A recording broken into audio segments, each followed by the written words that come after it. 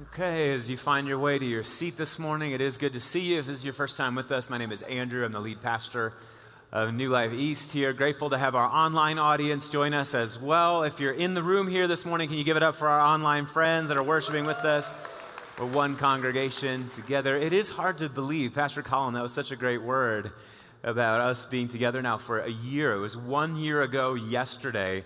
We had our first little prayer and worship gathering in the cafeteria there, getting ready for our launch. And I remember saying to the group back then, hey, mark this moment, remember these days. One day we'll look back on these as like the good old days, or whatever. And I told the group this morning that in some ways that moment feels like just yesterday, and in other ways it feels like 150 years ago.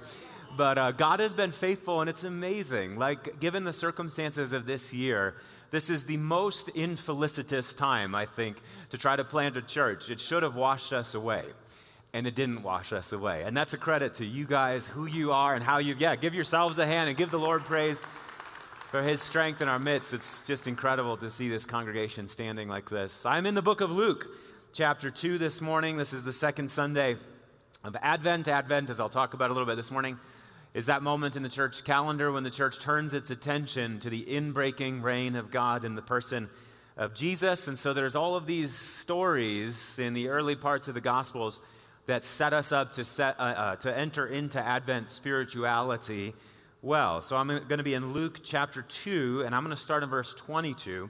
Let's pause our hearts here for a word of prayer.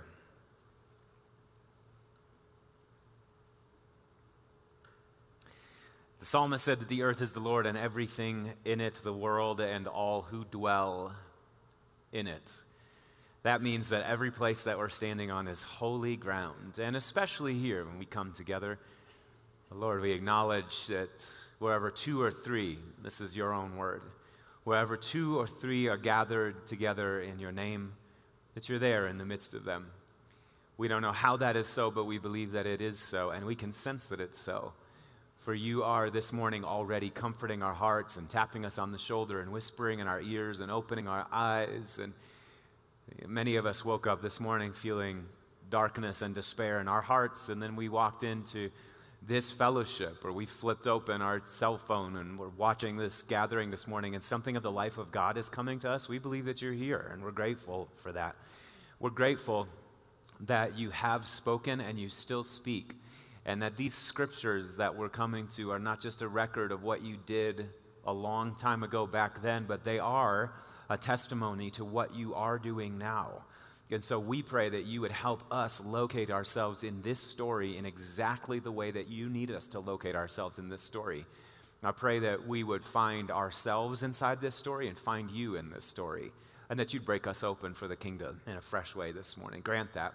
We're asking that the words of the preacher's mouth and the meditation of the hearers' hearts would be acceptable in your sight, O Lord, our strength and our Redeemer, in the name of the Father and the Son and the Holy Spirit. And all God's people said, when the time came for the purification rites required by the law of Moses, Joseph and Mary took Jesus to Jerusalem to present him to the Lord. Just like it's written in the law of the Lord, every firstborn male is to be consecrated to the Lord, and to offer a sacrifice in keeping what is said in the law of the Lord, a pair of doves or two young pigeons. Now, there was a man in Jerusalem called Simeon, who was righteous and devout. And he was waiting for the consolation of Israel, and the Holy Spirit was on him. And it had been revealed to him by the Holy Spirit that he would not die before he had seen the Lord's Christ. Moved by the Spirit, he went into the temple courts, and when the parents brought in the child Jesus to do for him what the custom of the law required, Simeon took him in his arms and praised God, saying, Sovereign Lord, as you have promised, you may now dismiss your servant in peace. For my eyes have seen your salvation, which you have prepared in the sight of all the nations, a light for revelation to the Gentiles and the very glory of your people Israel. And the child's father and mother marveled at what was said about him, and Simeon blessed them and said to Mary, his mother, this child is destined to cause the falling and the rising of many in Israel, and to be a sign that will be spoken against, so that the thoughts of many hearts will be revealed, and a sword will pierce your own soul too. And there was also a prophetess, Anna, the daughter of Penuel of the tribe of Asher. She was very old. She had lived with her husband 7 years after their marriage, and then she was a widow until she was 84 years old. And She never left the temple. I love that. But she worshiped night and day, fasting and praying. In coming up to them at that very moment, she gave thanks to God and spoke about the child to all who were looking forward to the redemption of Jerusalem. And when Joseph and Mary had done everything required by the law of the Lord, they returned to Galilee to their own town of Nazareth. And the child grew and became strong, and he was filled with wisdom, and the grace of God was upon him. Brothers and sisters, this is the word of the Lord, and all God's people said. Advent, as I mentioned last week, is just a word that means coming. It comes from the Old Latin adventus. And the Christian faith, rooted as it is in Judaism, is a faith that believes that God is not just kind of up there out in the sky somewhere, but we believe that our God is coming, that there is an inbreaking of God, that he is coming to dwell with us. And traditionally, the church orients itself towards three comings of the Lord. The first coming happened in the first century when God of very God, Jesus Christ, took on a human body and lived and moved as one of us in our flesh. First coming. The second coming, of course, is at the end of all things. We believe that he will return again in glory to judge both the living and the dead, and his kingdom will have no end. So the ancient Jewish people believed in one coming. Christians, because of the ascension of Jesus, we believe that that single coming of the Lord now has been split at least in two, the first coming and then the second coming, when Jesus fulfills and completes everything that he began at his first coming. But there's another coming that the church discerns, and it's the many ways in which between that first coming and the second coming, the Lord Jesus does break into our lives, that he is walking with us right now. His presence is here among us. Part of the great importance, as I mentioned last week, and we'll come back to this morning, of worship, is that when we come to worship, we believe that there's an advent of God that's happening here. The inbreaking of the kingdom is taking place here. So Advent spirituality is all about a kind of watchfulness. It's having your eyes open for the coming of the Lord. Jesus put it like this, Mark 13, in verse 35 rather, he says, "Therefore, keep watch, because you don't know when the owner of the house will come back, whether in the evening or at midnight, or when the rooster crows or at dawn. And if he comes suddenly, don't let him find you sleeping. What I say to you, I say to everyone." That's the word there. Watch. But that's our whole faith. Our faith is a faith of watchfulness. That what we're doing is we're keeping our eyes open. As the psalmist said in Psalm 130, more than the watchman waits for the morning. More than the watchman waits for the morning. That what we're doing is we're standing at the ready. We're looking at the horizon. We're waiting and we're watching for the coming of the Lord. The people of God have a kind of curiosity about them, that they always believe that God in Christ Jesus is moving in their midst. So what they're doing is they're hunting for him. They're looking for him. So the big question then of Advent spirituality is, if our call is to watch for the Lord, how will we know him when he comes? How will we know him when he comes? Back to the story.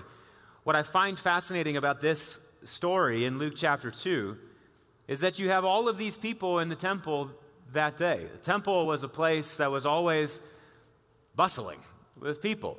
People there to offer sacrifices and to take care of their atonement, to worship the Lord. There were tons of people there that day, and there were many people in Jerusalem that day, and yet it was just two that day that were able to identify the coming of the Lord. It was the old man Simeon, who the scripture says was waiting for the consolation of Israel. He was righteous and devout, and the Holy Spirit was upon him.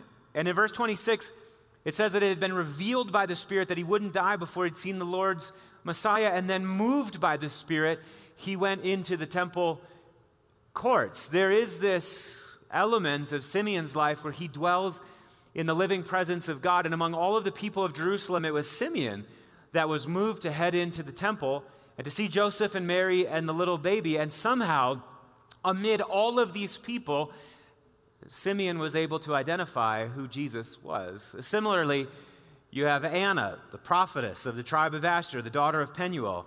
She had lived with her husband 7 years after her marriage. She was a widow until she was 84, never left the temple, but worshiped night and day, the scripture says, fasting and praying. And somehow in the midst of all of the clamor and all of the activity of the temple, Anna identifies that this little baby is indeed the Messiah, which I find fascinating.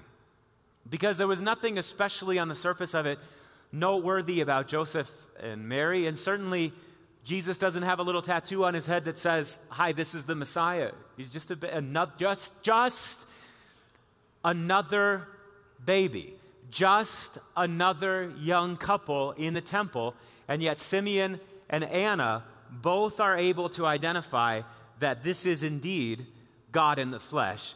This is indeed the Lord's Messiah. The famous painter, Dutch painter Rembrandt, painted this scene several hundred years ago. This is the old man Simeon, if you can see it. It's the old man Simeon, and he's with Joseph and Mary. High priest is there. Crowds on the steps everywhere. And Simeon is holding this baby. As the scripture says, he took the baby in his arms and he said, "Sovereign Lord, as you have promised, you may now dismiss your servant in peace." I love this painting for so many reasons. It speaks to me of a man who's dwelt in the presence of God and knows God very well. But what I find most fascinating about this painting is where Simeon's eyes are oriented. If you can see it, where are his eyes looking? They're looking up to the heavens. He's not really looking at the baby, which I find fascinating. It seems as though what Rembrandt is saying was that Simeon was able to identify the baby as God's Messiah because he had his eyes on something besides the baby, something beyond the baby. Does that make sense? He was able to identify the light of the world when the light of the world came in human flesh because his eyes had always been fixed upon the light of the world. He was intimately acquainted with the light of the world, so that when the light of the world was presented to him in this vulnerable child, he could identify it as the light of the world. Are you tracking with me this morning? It's something about a familiarity with God that positions us to identify God when God does show up in front of us. A couple years ago, I was traveling with Pastor Brady to Louisiana to minister to a church there, and we had a connecting flight from the Springs in Houston. How many of you have ever been to the Houston airport? That sucker is huge. The Houston airport is huge. I grew up in a town of 18,000 people in central Wisconsin. The Houston airport is the size of the town I grew up in. And I know this because one time my wife and I took a shuttle from one side of the Houston airport to the other, and you know how long it took? Exactly the amount of time that it takes to get from the one end of Marshfield, Wisconsin to the other, 11 minutes, okay? It's huge. And we have this connecting flight in Houston, and so we get off our flight, and you know how it is when you're in a busy airport, tons of people everywhere, and you're trying to make sure that your connecting flight is on time and all of that. And so Brady's walking up, and there's a couple of those monitors there that show all the flights, the flight schedule, and so he's got his eyes on the monitor there, and I kind of looked at the monitor, and then I was also sort of trying to figure out where do we need to go next. And so as you're doing when you're in a large room, you're kind of scanning and all of that. And then I looked over this direction, and I saw somebody whose face was vaguely familiar to me, and I went, wait, is it really possible that I'm seeing what I think I'm seeing here? And so I start moving that direction and walking that direction, and sure enough, in the middle of the Houston airport, which again is the size of the town that I grew up in, this huge place filled with people, you know who was sitting at a little cafe table right there? It was my little brother, John William Arndt, 5.5 years younger than me. And out of all, talk about a needle in a haystack. Out of all of those people, and I cannot, you know how it is when you run into somebody like out of context. I could not believe what I was seeing. I walk up to him, and he's sitting at this chair here, and I get down real close to him like that, and it takes him about 7 seconds to figure out who he's looking at, because again, we're out of context. I go, "John?" He goes, "Andrew?" And I go, "What are you doing here?" He goes, "What are you doing here?" I said, "Well, we're doing this thing in Louisiana." He goes, "Well, I'm playing some music at a church here, and so I'm here to burn some time." And so Brady and I got some time with John. We sat at a table together, ate lunch together, enjoyed communion, enjoyed fellowship. What was it that allowed me, that positioned me to pick John's face out of a crowd? Well, I know what he looks like. I know his little mannerisms. I know how John is. I'm intimately acquainted with all of John's ways, so that in the midst of all of this craziness at the Houston airport, when John William Arndt shows up in front of me, there's a moment of recognition. I can see him. And I want to submit to you that what positioned Simeon and Anna to identify the Messiah that day was that they were familiar with him before he came. I want to say it to you this way this morning. Here's a theological proposition for you that I want you to chew on. That if God is eternally Father, Son, and Holy Spirit, then Simeon and Anna had communed not just with God in the abstract, but they had communed with Jesus long before he appeared in the flesh, and thus they recognized him when he did appear. Simeon and Anna knew Jesus, guys, so that when Jesus stood up, when Jesus was presented, they had eyes to see him. That is the central spiritual task of the Christian life, is becoming identified, acquainted with God in Christ by the power of the Holy Spirit, so that when he moves and when he speaks and when he acts and when his presence breaks out among us, we can see him. Jesus himself lived this way. John chapter 5, the scripture says, Jesus, who did a miracle on the Sabbath day, scripture says that because Jesus was doing these things on the Sabbath, the Jewish leaders began to persecute him. And his defense, Jesus said to them, "My Father is always at his work to this very day, and I too am working." For this reason, they tried all the more to kill him. Not only was he breaking the Sabbath, but he was calling God his own Father, making himself equal to God. Verse 19, but Jesus gave them this answer: "Very truly, I tell you, the Son can do nothing by himself, but he can only do what? He sees the Father doing, because whatever the Father does, that the Son also does. For the Father loves the Son and shows him all he does. Yes, and he will show him even greater works than these, so that you will be amazed." Jesus says that he doesn't do anything except that he sees his Father in heaven doing it. And indeed, the Father shows him all the things that he does.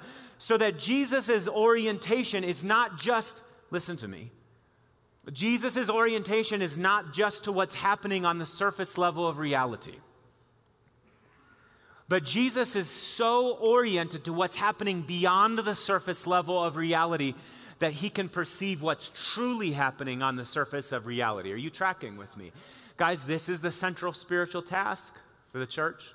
Not just to believe vaguely in Jesus, but to become so acquainted with Jesus that we can spot him as he tucks himself into our lives. The 19th century poet Gerard Manley Hopkins put it like this. He said that Christ plays in 10,000 places, lovely in limbs, lovely in eyes not his, to the Father through the features of men's faces. Christ plays in 10,000 places. Where is Jesus? Oh, brothers and sisters, he is everywhere. He is walking in our midst. He is speaking. He is touching people's lives. He is healing them. He is opening up blind eyes. He's at work in society. He's at work in worship. He's at work in the church. He's at work in the marketplace. He's at work in your families, in all of the hustle and bustle of life. He is at work. Christ plays in 10,000 places. Lovely in limbs, lovely in eyes, not his, to the Father through the features of men's faces. Our task is to learn to identify him, to spot him as he is doing his thing in front of us. I've told you this story before, but I've only lived once, so I've only got a handful of stories, but this one exemplifies it so well. For me, I had a friend years ago who worked for an Episcopal church in Denver, complex polity and organizational structure, and lots of committee meetings in these churches. And they were having a committee meeting one day that was very contentious. And there was an old priest on staff there named Art. Father Art was his name. And the debate raged back and forth. And people were at each other's throats. No, we should do it this way. No, we should do it this way. Well, I think God is telling us this. Well, I think God is telling us that. The rage at the surface level of reality, right? And all along, Father Art is sitting over in the corner at the table, but quiet, with his arms folded, listening to what's happening. And they asked him, at some point, they realized that the wisest guy in the room has not said anything yet. So they direct their attention to him. Father Art, we've been talking about this for a long time, and some people say this, and some people say that, and what do you think? What should we do? Where should we go? What is God saying? And you know what Art said? He said, I think that the Holy Spirit always leads us into friendship.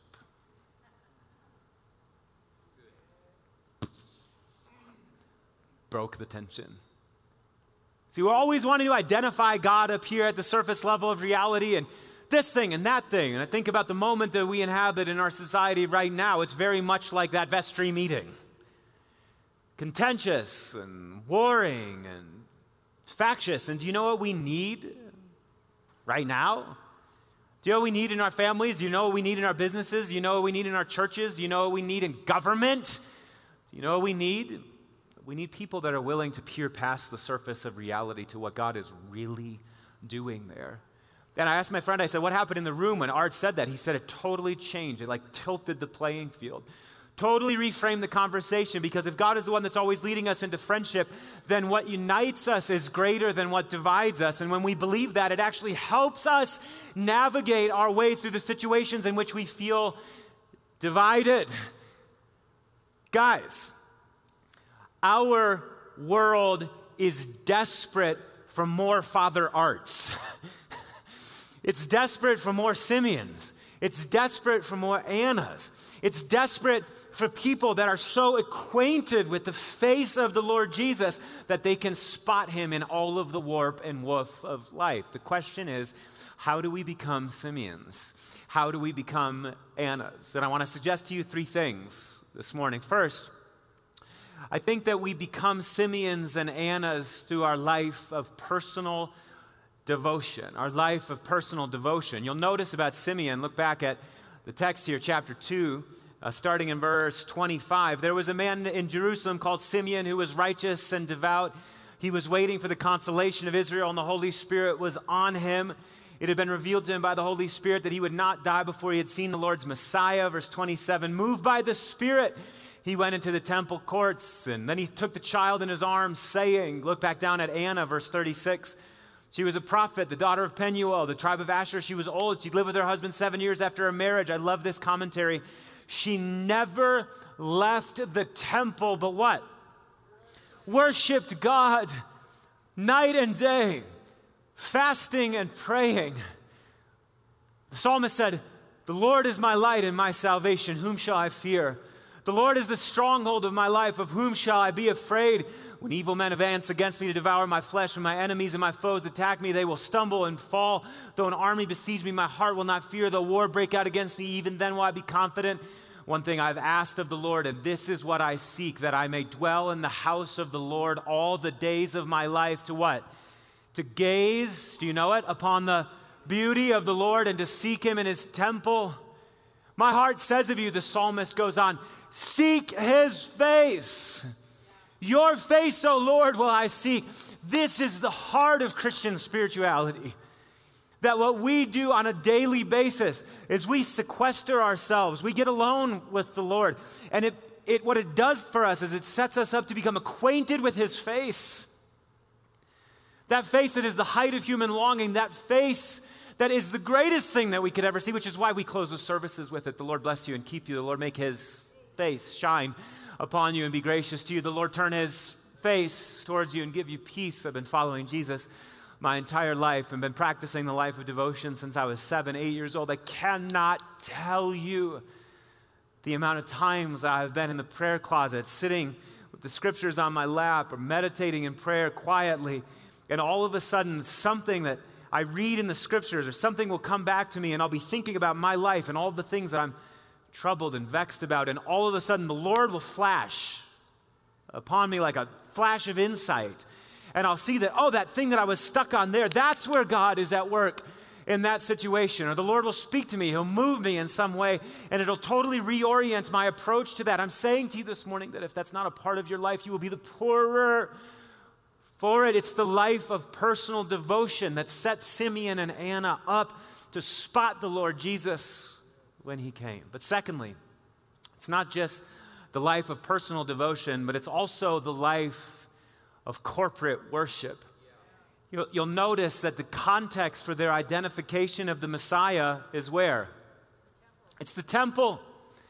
That place that contained Israel's hopes and longings and dreams, the long story of God's dealing with them, all of the forms of worship embodied in what happened in the official cult of the temple, all of that was taking place. It created this symbolic universe, this meaning universe that allowed them to identify God when God moved in front of them. It gave them an interpretive grid for reality so that when reality broke out in front of them, they could see it. Part of the reason that we come to worship is not just to have ooey-gooey feelings and to be filled up, but worship trains us in a kind of seeing. That when we come here, we remember that the God that is enthroned on our praises is the God whose life is broken open for the life of the world. And that changes the way that we think about who we are and how we fit in God's world and who God is. When those that don't know the Lord say of God that God must be some all-powerful supreme being that's just kind of trying to whack people and knocking people upside the heads to get them straight, what we believe is that our God is not like that. But our God came among us as a baby, and he allowed himself to be tortured and humiliated, and his life was poured out unto death. And each time we come back to that reality, it baptizes our eyes. I'm sure that each one of you sitting in this room could talk to us about dozens and dozens of moments where you have been in worship. It's something about the preaching, something about the prayers, something about coming to the table, something about it opened up your eyes and it resituated you in your life. And I've heard people say over the years, I don't get what the big deal is with church services. I can't remember any sermons that have ever been preached to me. I don't know. It just all kind of goes in one ear and out the other. And I think to myself, are you crazy? Yeah, I don't remember 99.995% of the messages that I have ever heard in my life. But what I know is that there's some kind of formation that takes place. That over time what it's done is it's baptized my imagination so that I see God in a way that I would not have seen him if I wasn't here. Think about after Jesus is raised from the dead, how he's walking with his disciples on the road to Emmaus. You remember this story? The scripture says that he came up and he walked along with them, but they were kept from recognizing him. He's raised from the dead. They had spent 3 years with him. They knew him pretty well. They ought to have known the way that he told stories and the way that he handled scripture, the unique timbre of his voice. They ought to have known. They ought to have seen the features of his face. They should have been able to identify Jesus, and he's there with them, walking along the road with them, talking to them about the scriptures and the fulfillment of Israel's hope. And the scripture says that the sun was going down and they got to where they were staying, and Jesus pretended as if he was going to go further, and they said, no, it's getting dark, you need to come and stay with us. And so Jesus obliges them and he goes down and they sit together at a table. And he took the bread and he gave thanks and he broke it and he gave it to them. And you know what the scripture says? It's Jesus. And you know what he did? Vanished from their sight. Gotcha. Think about it. They knew him.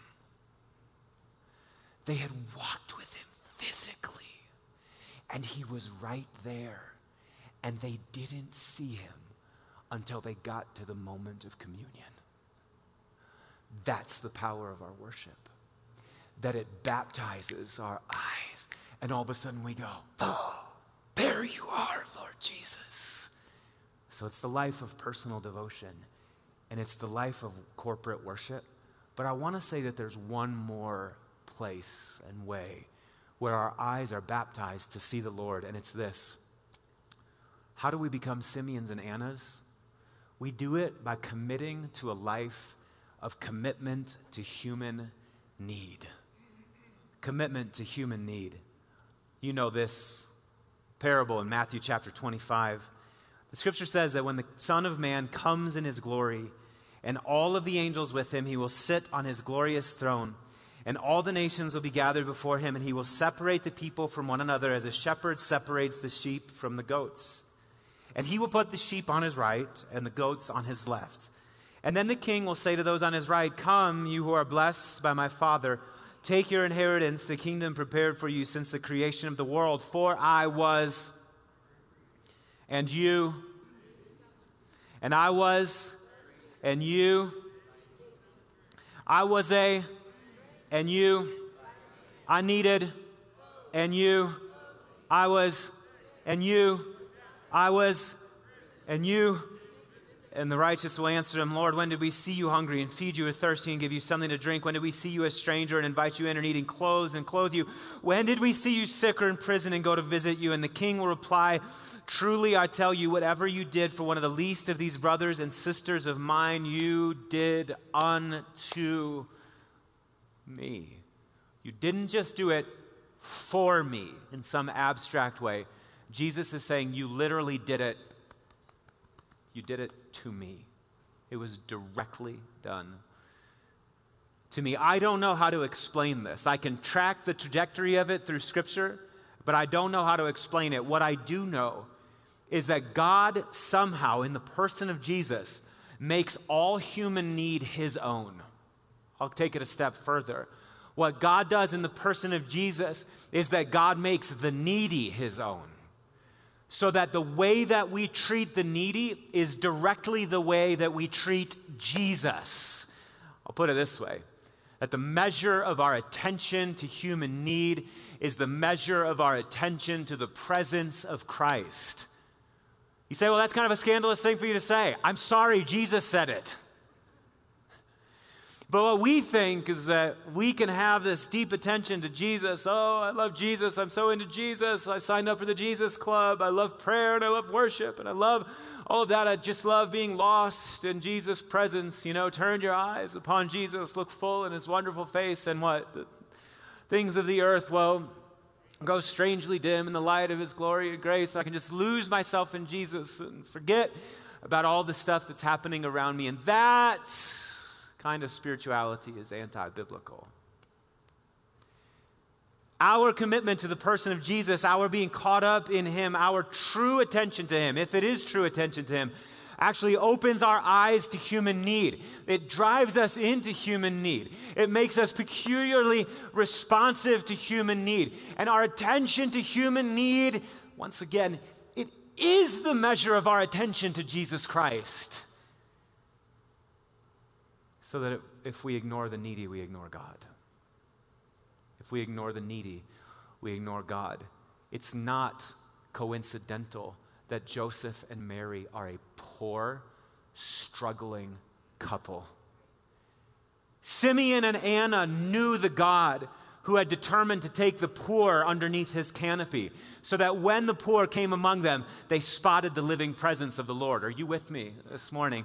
Guys, this is part of our call as Christians. It's not just to spot Jesus in nice wistful moments that we have when I'm having a nice devotional time or reading something that's particularly inspiring. The call for the believer is to spot Jesus through the features, as Hopkins said, through the features of people's faces, particularly the people that we would maybe rather not pay attention to. Once upon a time, my family and I lived in a neighborhood that had a real troubled family that had just moved into it. And the kids, we knew that they were troubled the first time that we met them. The kids just showed every sign of being neglected. They had odd social quirks and odd behaviors and would always interrupt us at the most inconvenient time, knocking on the door right as we're sitting down for dinner or for a movie or whatever. And when my kids would spend time with them, they always picking up strange things from these kids. You know how it is. You're protective of your children, you know. And I remember we were getting a little cynical in our hearts and snarky towards this family. And one day after dinner, we'd been reading through the Gospels, and we read this passage, Matthew chapter 25. I was hungry, and you gave me something to eat. I was thirsty, and you gave me something to drink. I was a stranger, and you brought me in. We read this, and we had discussion about it. And I said to the kids that night, I said, guys, I think that the Lord is speaking to us. I think that the Lord is speaking to us about this family. I think that what we've seen in this family is a great nuisance, an annoyance, something that we'd rather not deal with because we have better things to do. And of course, we're a pastoral, we're a ministry couple, so we're always helping people. Can't please somebody else, help this family, right? And I said to my family that night, I said, if this text is true, then when those kids come knocking on our door, and one in particular was always knocking on our door, little Sarah. I said, when little Sarah knocks on our door, that is literally and actually, that is Jesus Christ knocking on our door. So I said, from here on out, when that door knocks, it doesn't matter when it is, you and I are going to recognize the presence of Jesus, and we are going to treat little Sarah and her siblings like royalty. 2 seconds later.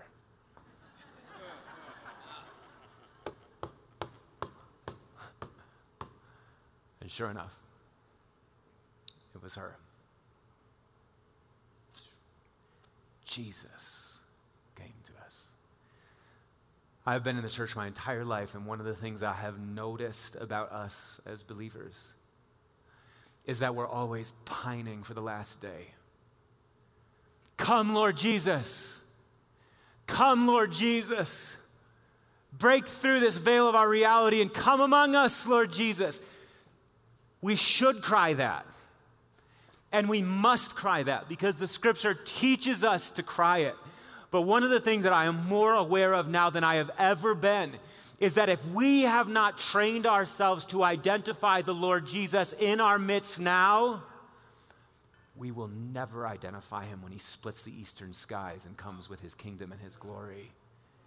The time for recognizing Jesus is now. Let's stand together.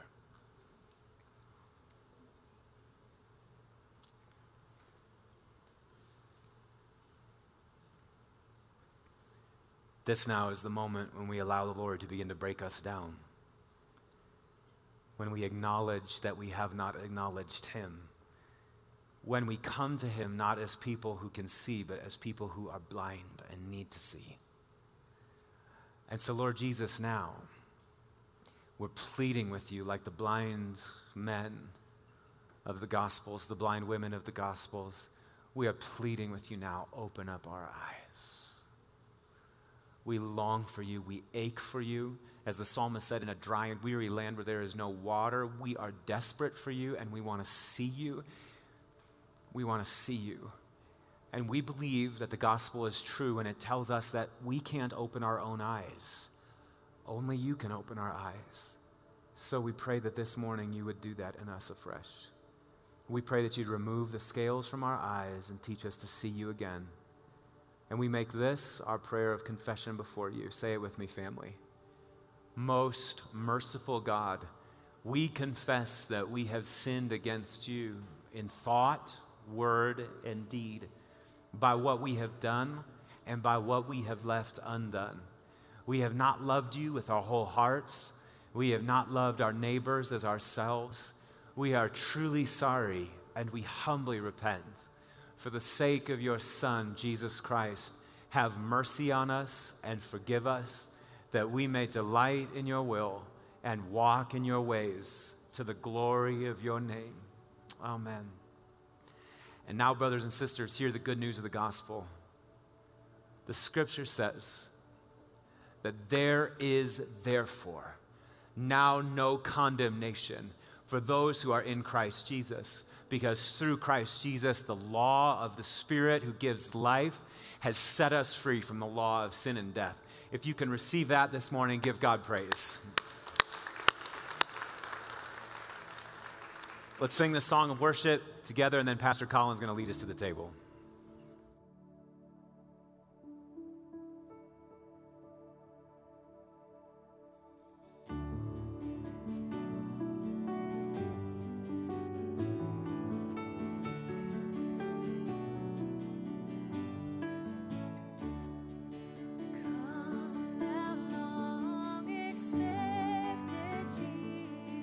Born to set thy people free.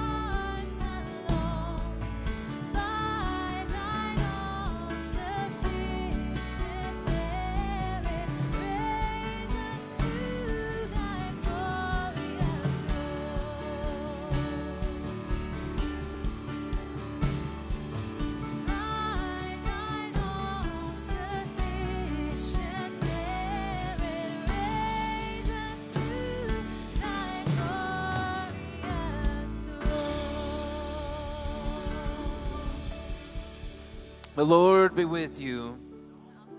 Lift up your hearts.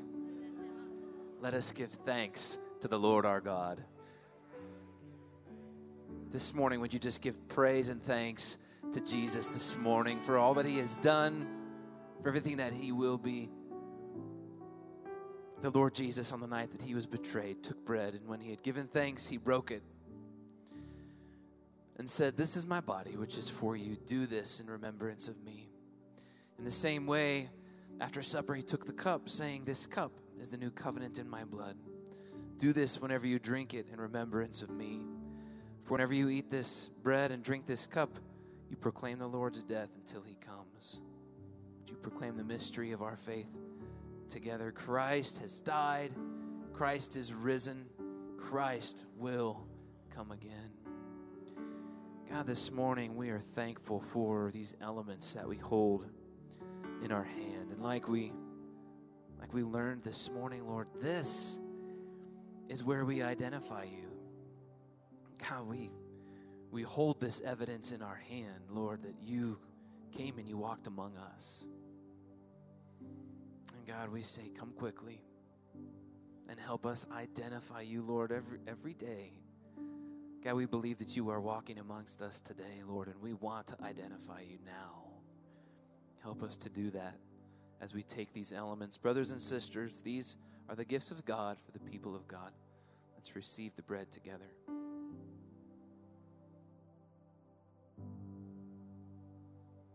Let us receive the cup together. Thank you, Jesus. Let's sing together. Praise God from whom all blessings flow. Praise him, all creatures here below.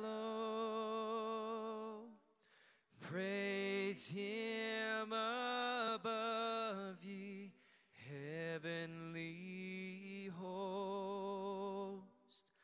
Praise Father, Son, and Holy Ghost. Amen.